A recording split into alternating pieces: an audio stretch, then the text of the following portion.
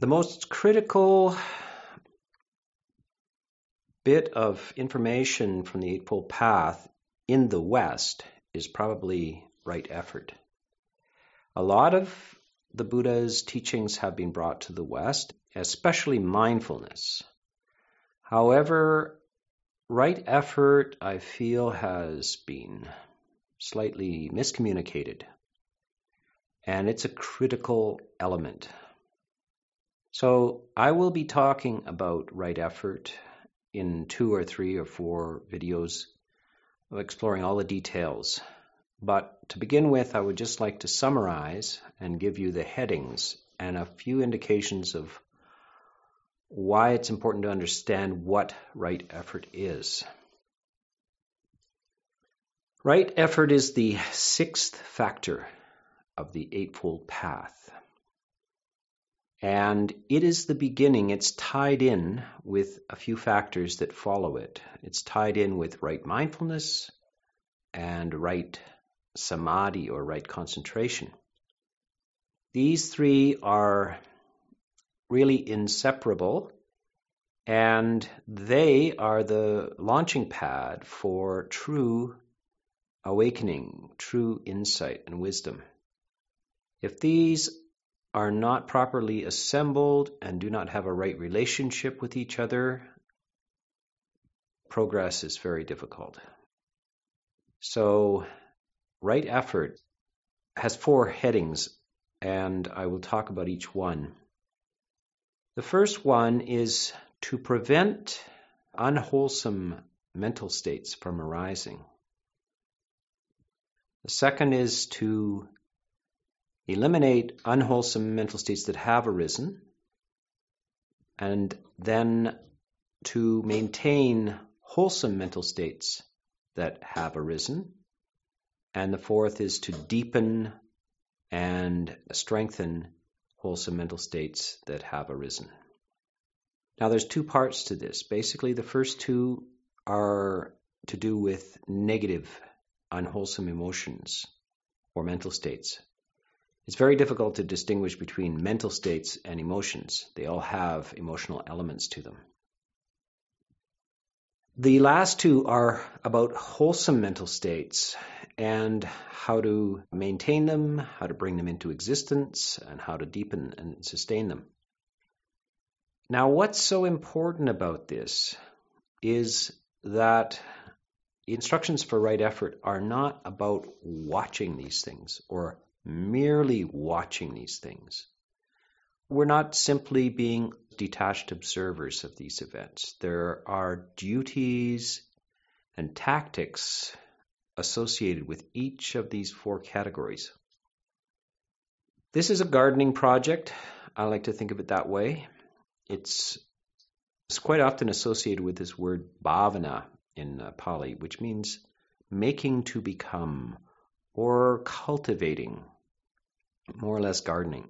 The first 2 are about weeds, things you do not want in your garden. And the last 2 are about flowers and vegetables, things you do want in your garden. And this is a nice way to think about it. A gardening project is most appealing to most people. And this is what we're doing with the mind, gardening. I should say also that it's called right effort, or beautiful effort, or perfect effort. The Pali is samma vayamo. And this means the correct efforts to be put in. It doesn't mean hard work. It doesn't mean any kind of extraordinarily demanding effort, because extraordinarily demanding effort, strain, can be counterproductive. But it also doesn't mean just abiding in whatever arises. It simply is not that way. We're not allowing the garden to become a wilderness. The garden arrives unkempt, actually, not well ordered, and we have to find out how to garden and bring it into order and beauty. So the first 2, I will talk about prevention. It is to prevent the arising of the 5 hindrances. You can refer to other videos for a complete description of the 5 hindrances. Those are the negatives. The last 2 are about the 7 factors of enlightenment. The bringing them into existence, the maintaining of them, and the deepening and sustaining of them.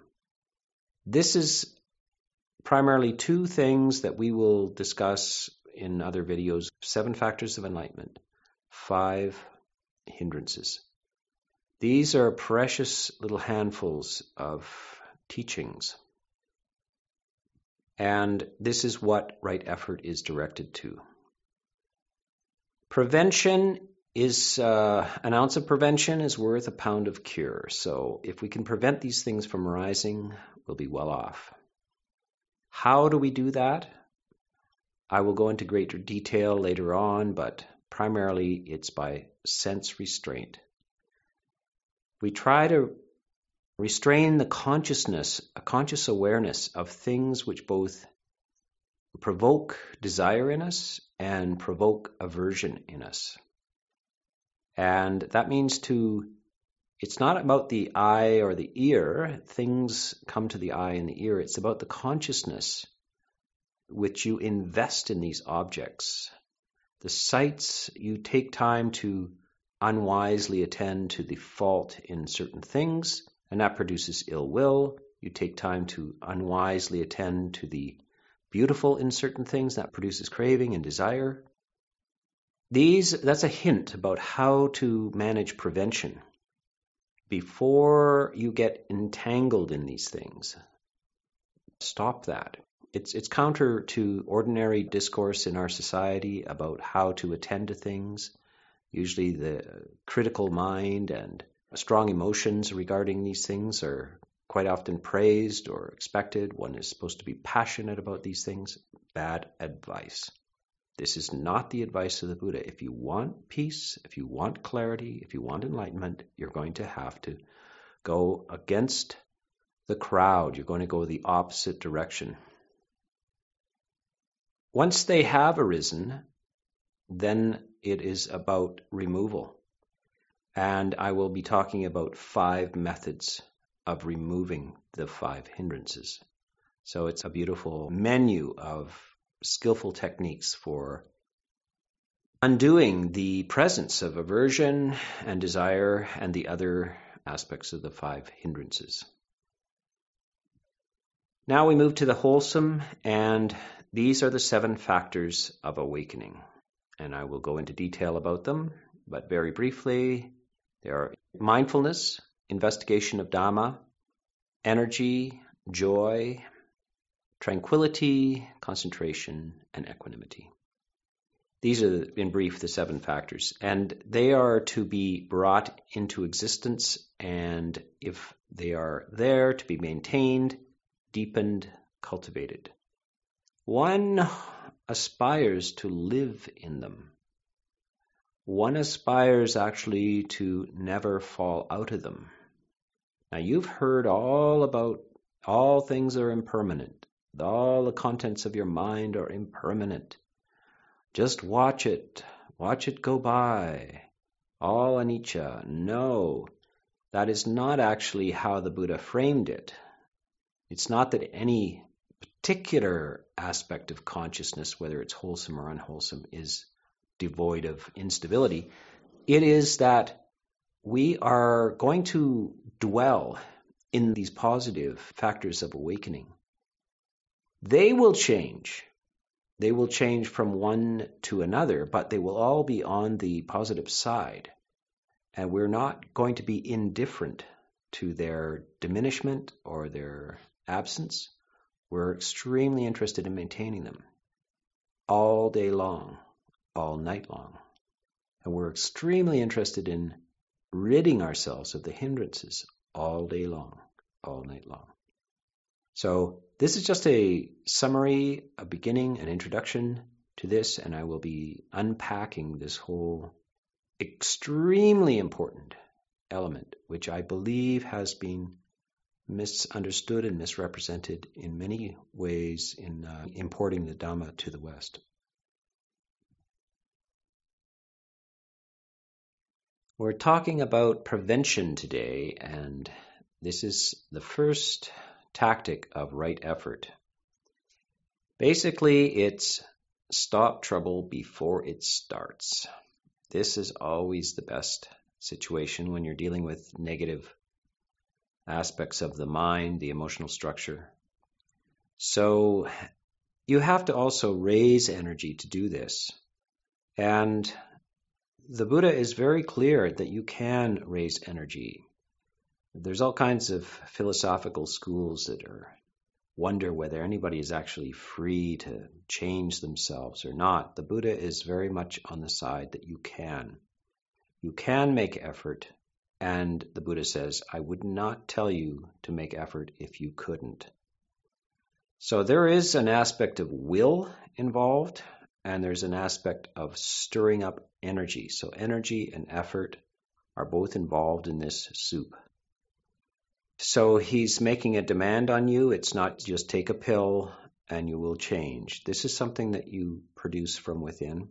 And this kind of energy and effort has to be done early in the game.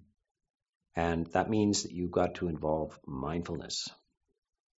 Because we're interested in stopping the rising of the 5 hindrances.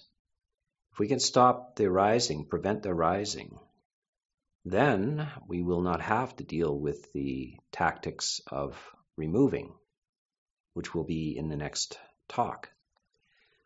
So how do you do this? It's primarily through sense restraint.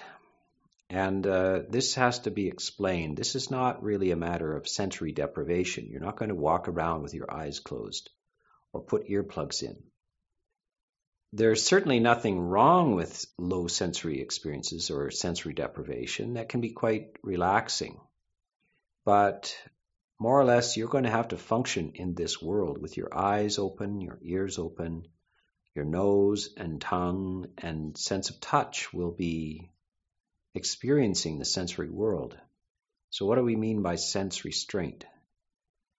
It's possible to not look at things and not listen to things, but when things fall in the spectrum of the sight, we have to ask mindfulness not to generate interest in either the fault or the beautiful in these objects.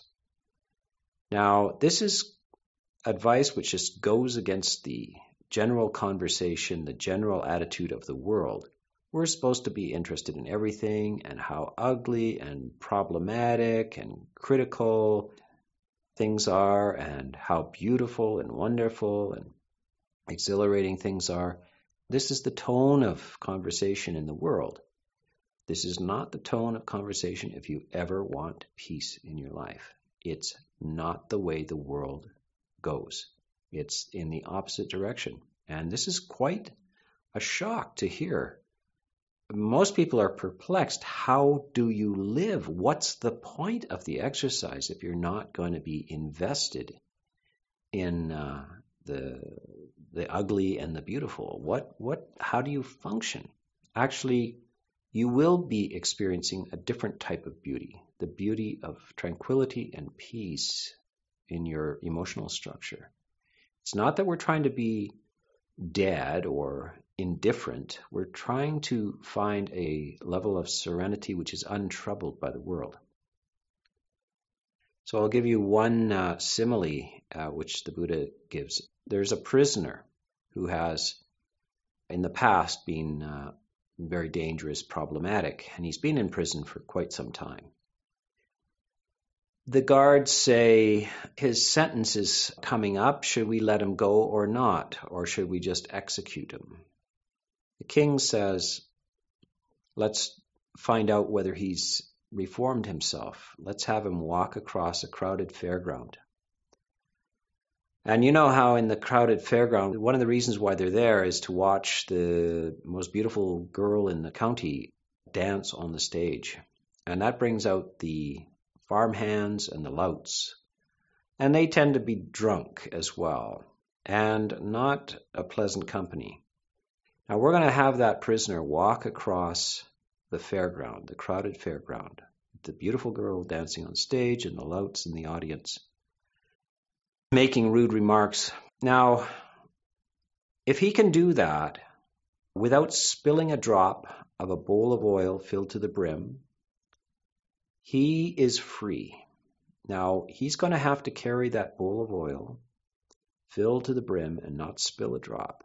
That's how his attention span is required. And if he gets distracted by the girl on the stage or the louts in the audience, he's going to spill a drop. And I want one of you to walk behind him with a sword. He spills a drop, cut off his head. If he makes it across, he's free. So this is the heightened condition. The Buddha says, now monks, or any practitioner, that's the way to practice attention. The beautiful on one side, the ugly on the other side, you can't afford to be interested in. If you get lost in it, you lose your life. Of course, maybe for us, it's not the physical life that we lose. There is nobody with a sword behind us. But it's our possibility of the life of happiness and peace that we lose. If we don't understand how important it is to have enough attention span and mindfulness to stop with this endless tangle and magnetization. So basically, there's positive and negative in the magnetic field. And if you could be a type of metal which is not responsive to this, then you're unaffected by it. So you're depolarizing yourself from the beautiful and the ugly, which you're sticking to in both directions. Sometimes it's the same thing. You're in love with somebody and you're in a huge argument. You hate them. It's a love-hate relationship. It happens split seconds apart. Love, hate, love, hate, love, hate. This is a great trial, and of course, this is the nature of sorrow and suffering. So if we have a chance to transcend this, it's going to be through polished mindfulness and attention and wisdom. And the wisdom is, do I understand why I shouldn't engage in these things to begin with? Have I told my mindfulness not to do it? If you don't inform your capacity to attend, it won't do these things. But if you have sorted it out, thought through this, and seen the downside of this investing in negativity and the attraction, you then have wisely informed yourself. This is called wise attention, and it is the most powerful emotional support you can find for your search for happiness. So if you can manage to inform your mindfulness and then train your mindfulness to do this, you will experience a total transformation of life. You will have found the secret. And you might not even have to deal with these hindrances. But if you cannot stop trouble before it starts, I'm going to talk in another talk about how to stop it after it started.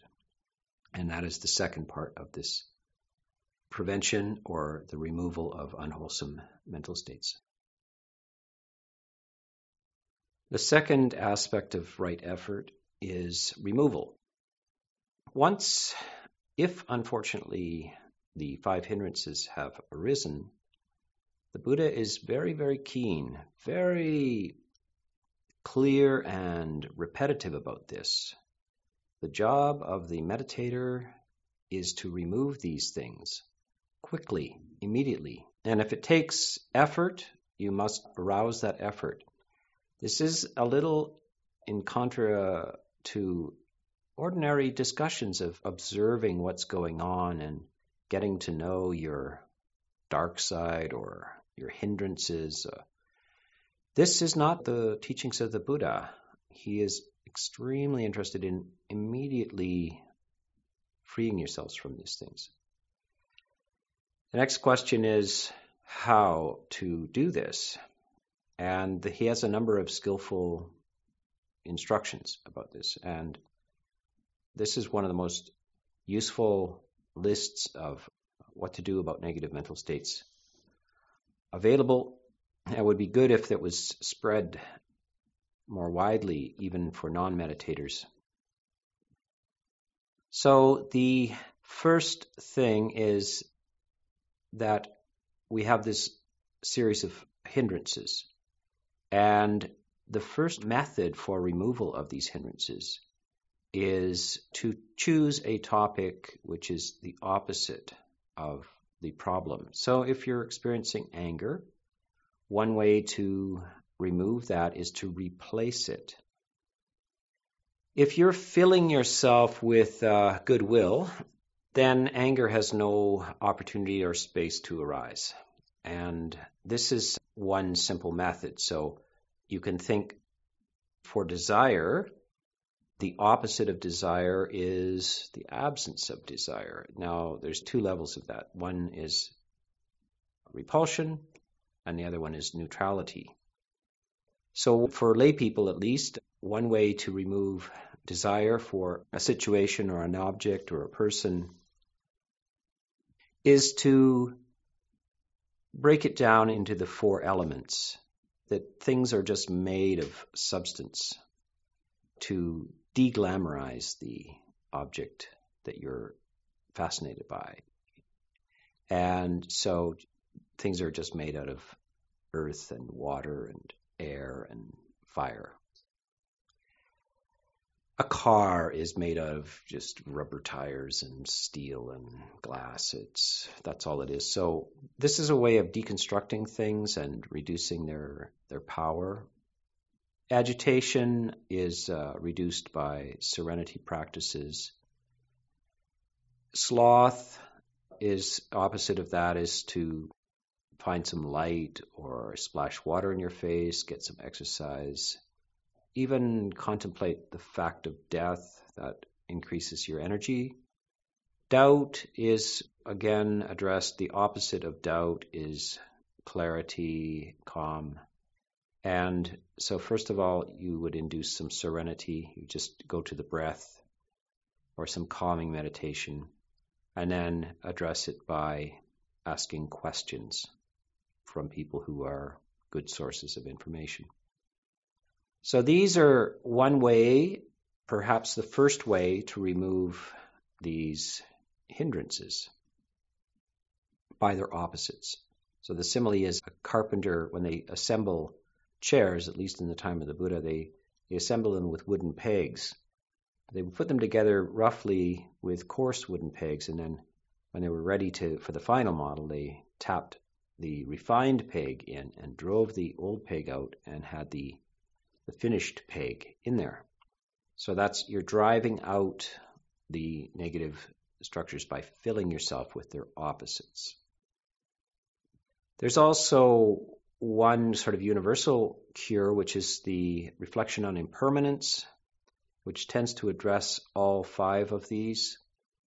It reduces either your aversion or your attraction to things when you realize that it's all just fleeting and eventually to just disappear. So it can be a universal prescription for these things, and it may work for you depending on how well you've reflected on impermanence. If not, then you should explore these kind of opposite remedies. The hindrance perhaps still persists. The next remedy is called fear and shame. In Pali, hiri ottappa. Now, shame is not a very hip thing these days. And fear, you're probably wondering, isn't Buddhism advising you to be fearless? No, it's advising you to fear what should be feared. And what you should fear is for your own safety. So if these things come up, if you've got constant anger, desire, agitation, sloth, doubt, these things are harmful to you. And you should consider that if you keep this up, this is going to end badly. not well. And you should have high regard for your own safety and well-being. So you need to stir up a good deal of concern for where this is going. This is, people pick up all kinds of habits, and it starts lightly and almost innocently, and it ends in a very dramatic and bad way because they didn't have enough concern for themselves. So this fear is actually a form of concern for yourself. The next aspect is shame, which is the Buddha gives a simile of a young, beautiful person looking into a mirror, and they're ready to go out into society, and they discover that there's a dead snake hanging around their neck. This is repulsive, and it completely mars the beauty of that person. So also these characteristics mar the beauty of the mind. They mar your character. They put a stain on the possibilities of your personality. And so as a person would hastily remove that, so because of a certain amount of disgust for this, you're going to free yourself from these things. You're thinking, I'm not going to fly into a rage again. That just won't happen. That was not good for me. That was not good for anybody else. I'm not going to let greed carry me away over the boundaries of things. So these are ways of using fear and shame in a wholesome manner to keep you safe and well, and to improve the beauty of your character. If that does not work, another way is distraction. They give an example where a monk is beginning to dwell on some sort of desire, and then monks have usually shoulder bags, and they have all the knickknacks that they use in their simple lives in there. So he takes out the shoulder bag and he sorts it all out. He puts out the needle and the thread and so forth, and he neatens it all up. And by the time he's finished putting that all back in, the unwholesome desire has left him. So it's a useful technique to have a few things on hand to help distract you from these things until they can subside. You could get up and do a little bit of housework, sweeping and polishing and dusting and so forth, and you could have something on you that needs rearranging that you just pull out at those moments when you need distraction from your own thing. You need a little box of disorganized buttons, pennies, and chewing gum, and you have to rearrange them in a nice order. The fourth method is the gradual method. This is obviously that the hindrance that you're experiencing is sticky because the other three have not succeeded in bringing it to cessation. The simile here is a man is running and he thinks, why am I running? Why don't I walk? So he walks. Why am I walking? Why don't I sit down? He sits down. Why am I sitting? Why don't I lie down? He lies down. So you can see that the general idea here is to bring this down in stages. You can't go from running to lying down. There's too much energy in the hindrance. So it's got to be brought down in a gradual way. One method to initiate this, to get at least the first stage going, is to ask yourself, how did this start? Where did this start? What was the trigger, the first perception either of sight or sound? This came up. Now, it's a form of distraction again. You now have another place, an analytical place to go. This brings you back into a reasonable mood. Once you get that, okay, it started here, the emotion may still be there, but it's been reduced in its intensity. Then you can proceed to use other methods. You might go for a walk, read a book, talk to a friend, etc. This is bringing you down, and then finally you can come back to watching the breath, and that will be a way of dissolving it. The last method is the most, probably against the most of common teachings of popular Buddhism and even of popular psychology, and it's called suppression. And that's the analogy is that as a strong man would hold down a weaker man, And that is the idea of holding down, suppressing these emotions and not allowing them to express themselves in any other way through speech or action. And to actually just grit your teeth, count to 10, whatever you have to do. And the Buddha does talk about pressing the tongue to the roof of the mouth, clenching the teeth, and suppressing, holding it down. Now, it's quite surprising to some people to hear this, but it's the fifth remedy. It's the last remedy. But it's better than tolerating or allowing these things to express themselves. This is how concerned the Buddha is about the hindrances. They're not harmless. It's not just mere passing anger, mere passing greed, mere passing depression or sloth, the mere passing of agitation or of doubt. These things leave traces in the consciousness, and they have a tendency to leave seeds behind.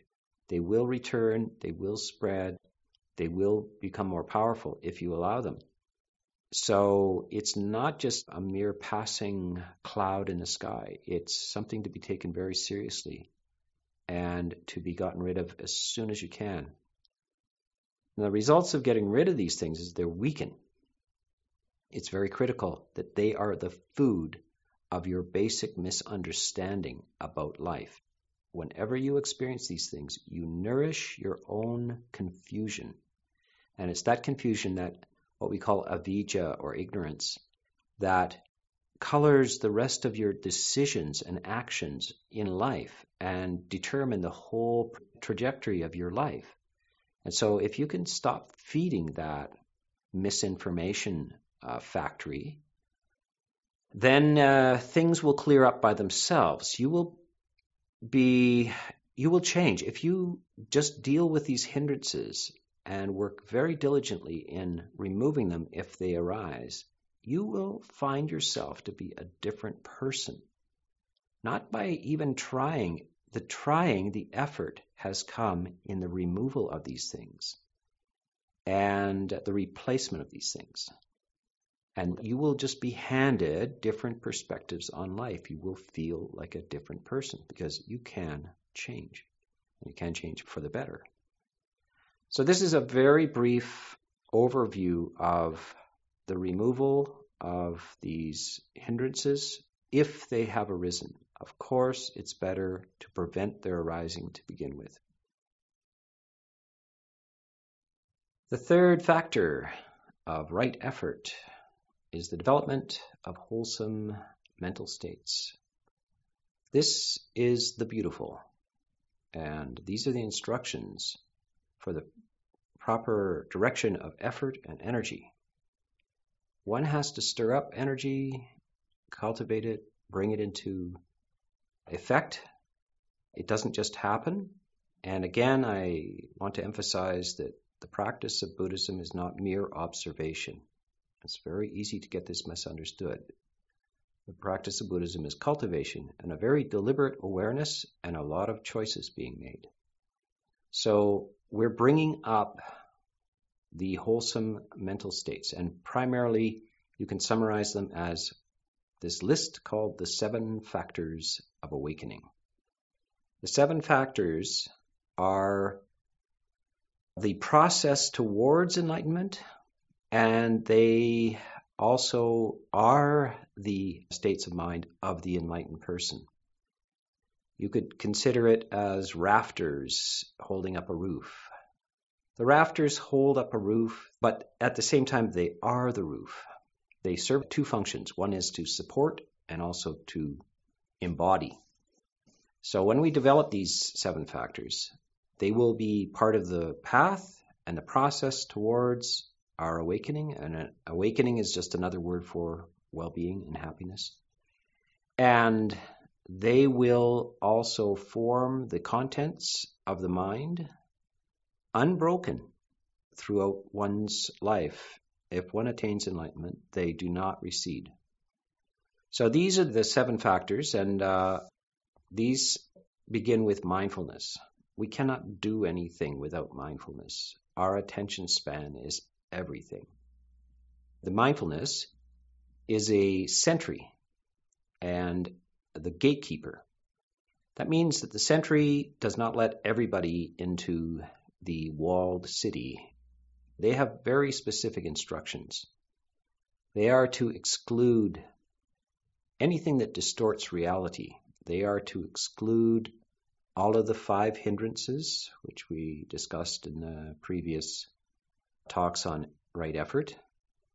And they welcome in 2 factors. One is samatha, or serenity. We could also call it concentration.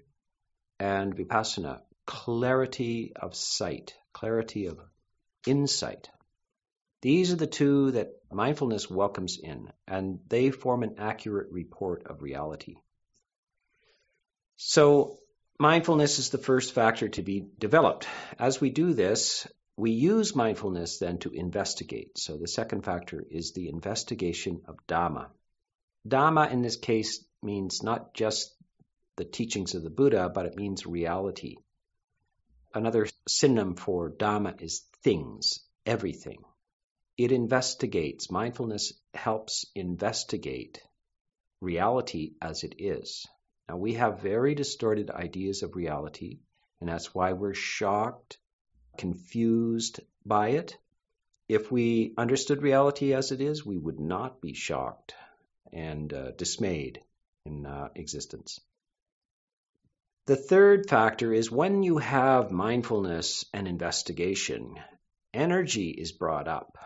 Now, sometimes you have to raise the energy, but sometimes the natural production of mindfulness and investigation is the increase of energy because things are interesting. You're paying attention, you're interested, and that produces energy. When you have energy, mindfulness, and investigation going on, the next thing that will arise, quite naturally, is joy. When we're involved like this, it's enjoyable. We will feel the joy throughout our entire body and mind. And this is one of the factors of a right attitude towards existence itself. Existence is extraordinarily interesting.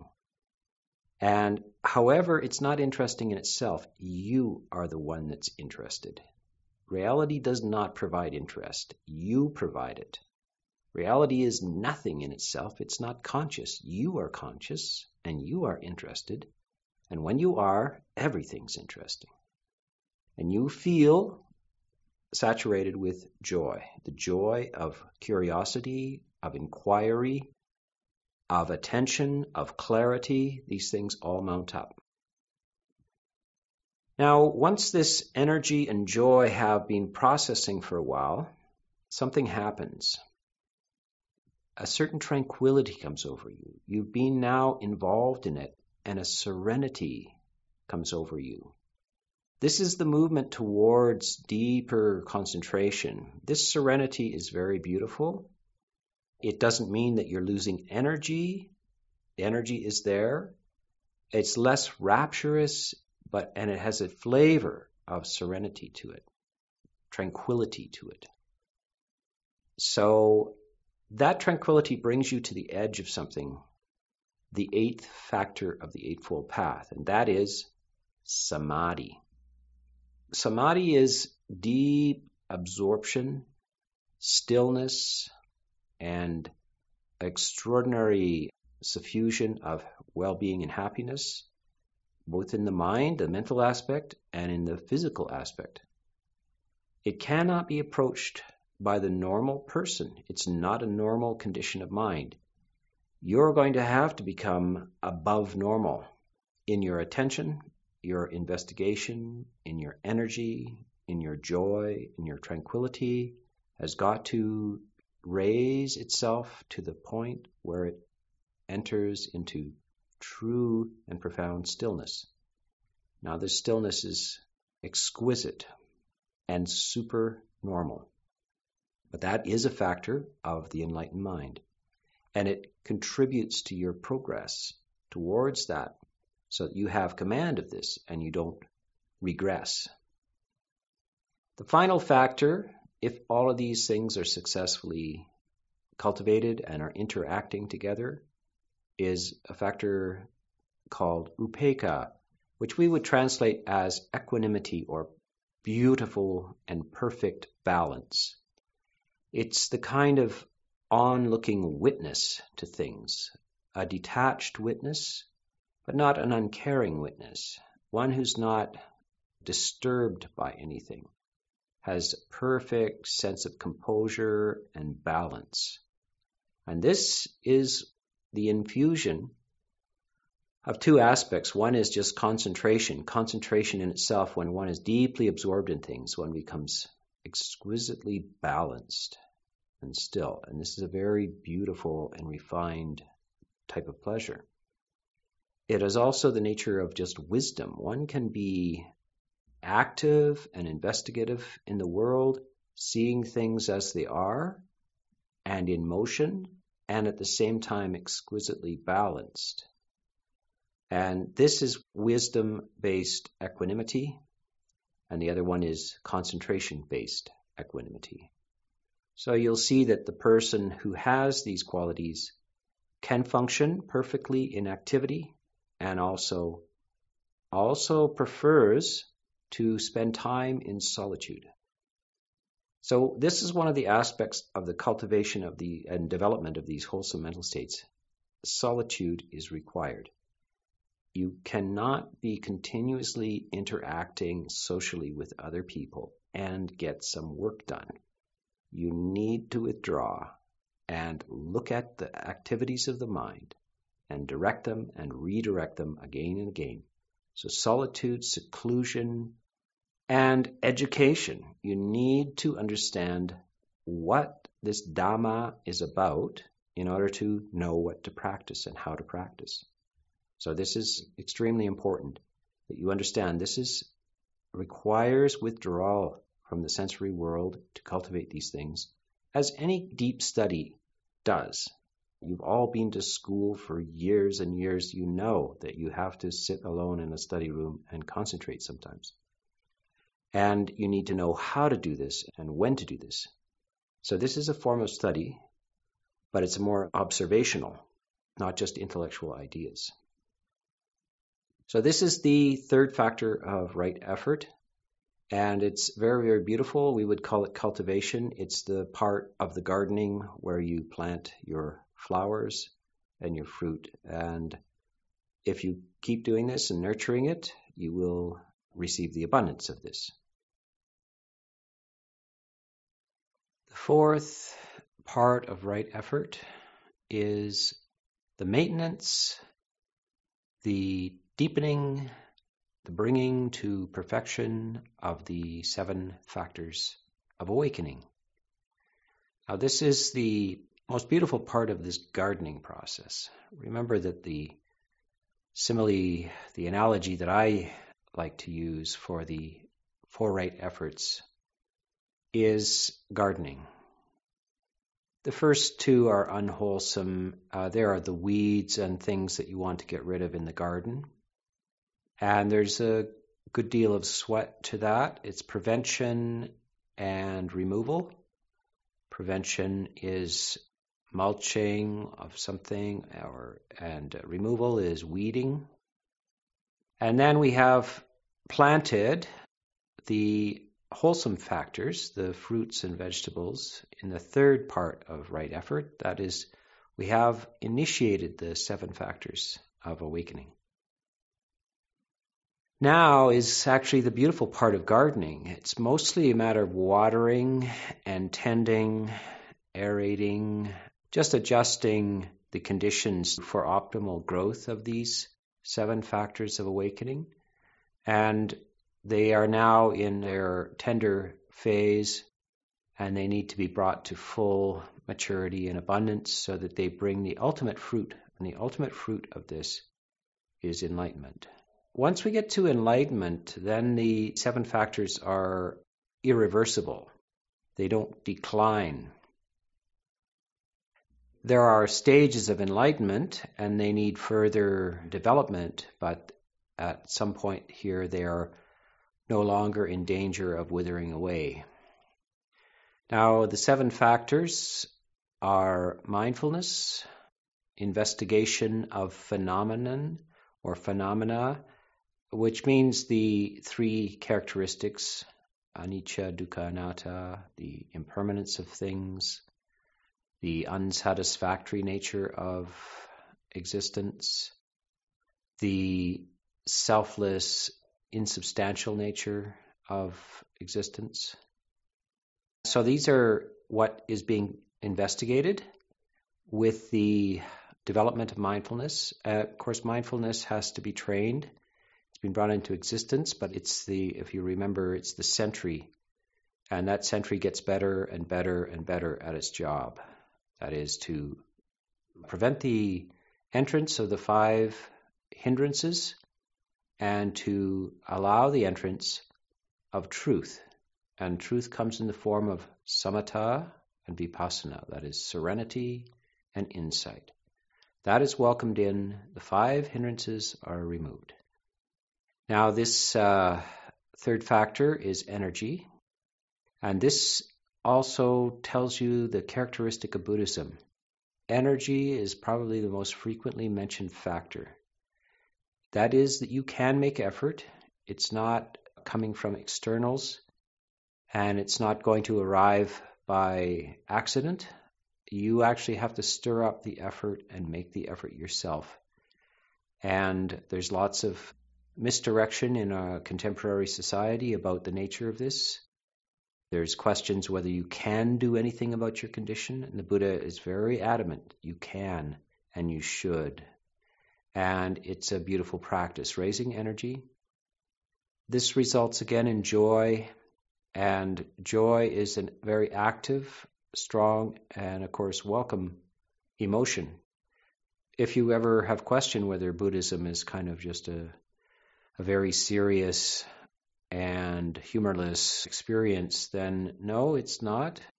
Joy is profoundly cultivated and should be developed to its maximum.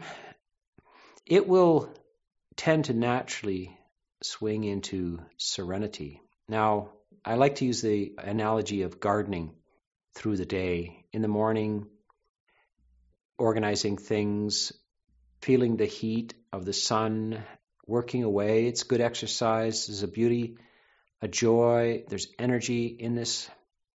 But in the afternoon, when you're finished, you go up on the porch and wash your face, sit down, pour yourself a glass of lemonade. And as you sit on the porch looking at your garden, that energy that was put into it and the joy of the work in the morning is now subsiding into something called tranquility and serenity. Very natural that energy and joy are followed by tranquility and serenity. We don't want to do them in the reverse order, usually because serenity and tranquility can turn into sleepiness, drowsiness, or lack of energy. So usually serenity follows energetic joy. And if this tranquility is maintained as you sit there, eventually something happens most mysterious that one enters into a very profound state of stillness. And this stillness is full of pleasure. And it's this stillness, the relief from the incessant activities of the mind. Even wholesome types of thoughts become wearisome after a while. The lack of thinking processes. And yet there's energy and sweetness in this experience. On the far side of this samadhi experience, the 6th factor, the samadhi experience, which should be done again and again and again, cultivated, developed, brought to perfection, one should try to enter it quickly, one should try to stay in it a long time, and one should know how to change the mind as well after emerging from samadhi. This, of course, is a very supernormal condition. This is the abundant and beautiful part of the gardening. These are very large fruits of the practice. There's a prize-winning sort of abundance. Now, the last factor is equanimity. This is the satisfaction that one has in the development of these 7 factors of awakening and the balancing of them, and the ability to return to them anytime. So you realize that tomorrow you can just step out into your garden again and pick whatever you like. The cucumbers, the tomatoes, the flowers for the table are all there. And that's a very beautiful experience. Equanimity is the result of having done the work. There's a solid and balanced center to the personality that can only come when these faculties, these capacities, these 7 factors have been developed and deepened and become accessible at will. And now this is not a hobby that you do 1 hour in the afternoon. These factors are carried around through the entire day and right into the night. And they will change consciousness even in sleep. In fact, they will transform the contents even of dreams. They will affect the experience of the body, both your own direct experience, but also the health of the body, how the body functions, the heart rate, the respiration rate are all changed by these factors of awakening. And so great transformations and a transformation of personality as well. You're no longer the same person. The enlightened person is not the unenlightened person. And so there is no core to personality. There is no intrinsic identity to any person. So the factors of the 5 hindrances are left behind and the 7 factors have taken their place.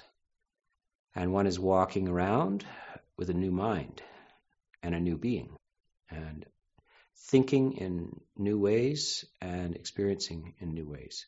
And these ways are the height of the human possibilities. So I encourage all of you to aspire to this and to be inspired by this. I wish you success in the development of the 7 factors of enlightenment and their maintenance and deepening.